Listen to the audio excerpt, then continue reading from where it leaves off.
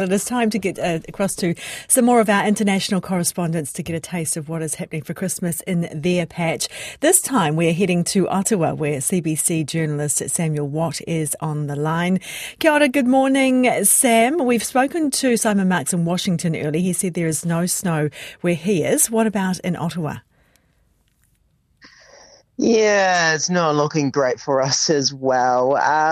We actually have what we call a Christmas snow tracker that we've set up. And I had a quick look a little bit earlier, and Ottawa is at a 25% chance of getting snow for Christmas Day. So I don't think it'll be a white Christmas for me this year. Not 100% ruling it out, though. That's not bad. So where is getting snow? I could be optimistic.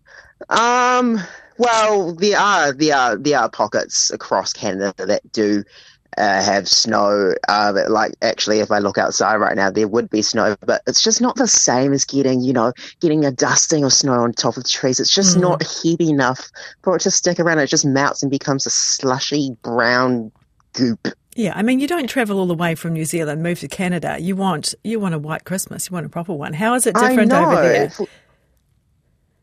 Well, how Christmas is different. Yeah. Well, it's really cozy. It's really cozy. Lots of, Christmas lights, mulled wines. Everyone's dressed up in beanies but actually, it's really fun going to the Christmas markets, but then you end up only spending like 2 minutes there because then you're like, oh God, this is so cold.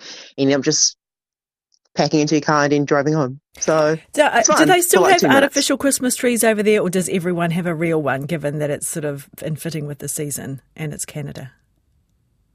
It is quite a tradition for people to go out to find actual trees, but we're actually having a little bit of a Christmas tree fiasco right now because a lot of farmers who used to grow Christmas trees, they're starting to age. It's an aging population, so we actually are a little bit concerned about who's going to be out tending to trees going into the future.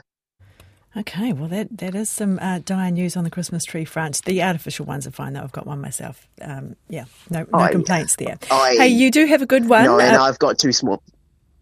And I've got too small of a place to fit a proper size tree anyway, so an artificial one will do me just fine. Excellent. Okay, well, you have a lovely day over there. That is Samuel Wat, a CBC journalist, letting us know what is going on this Christmas time in Ottawa, Canada.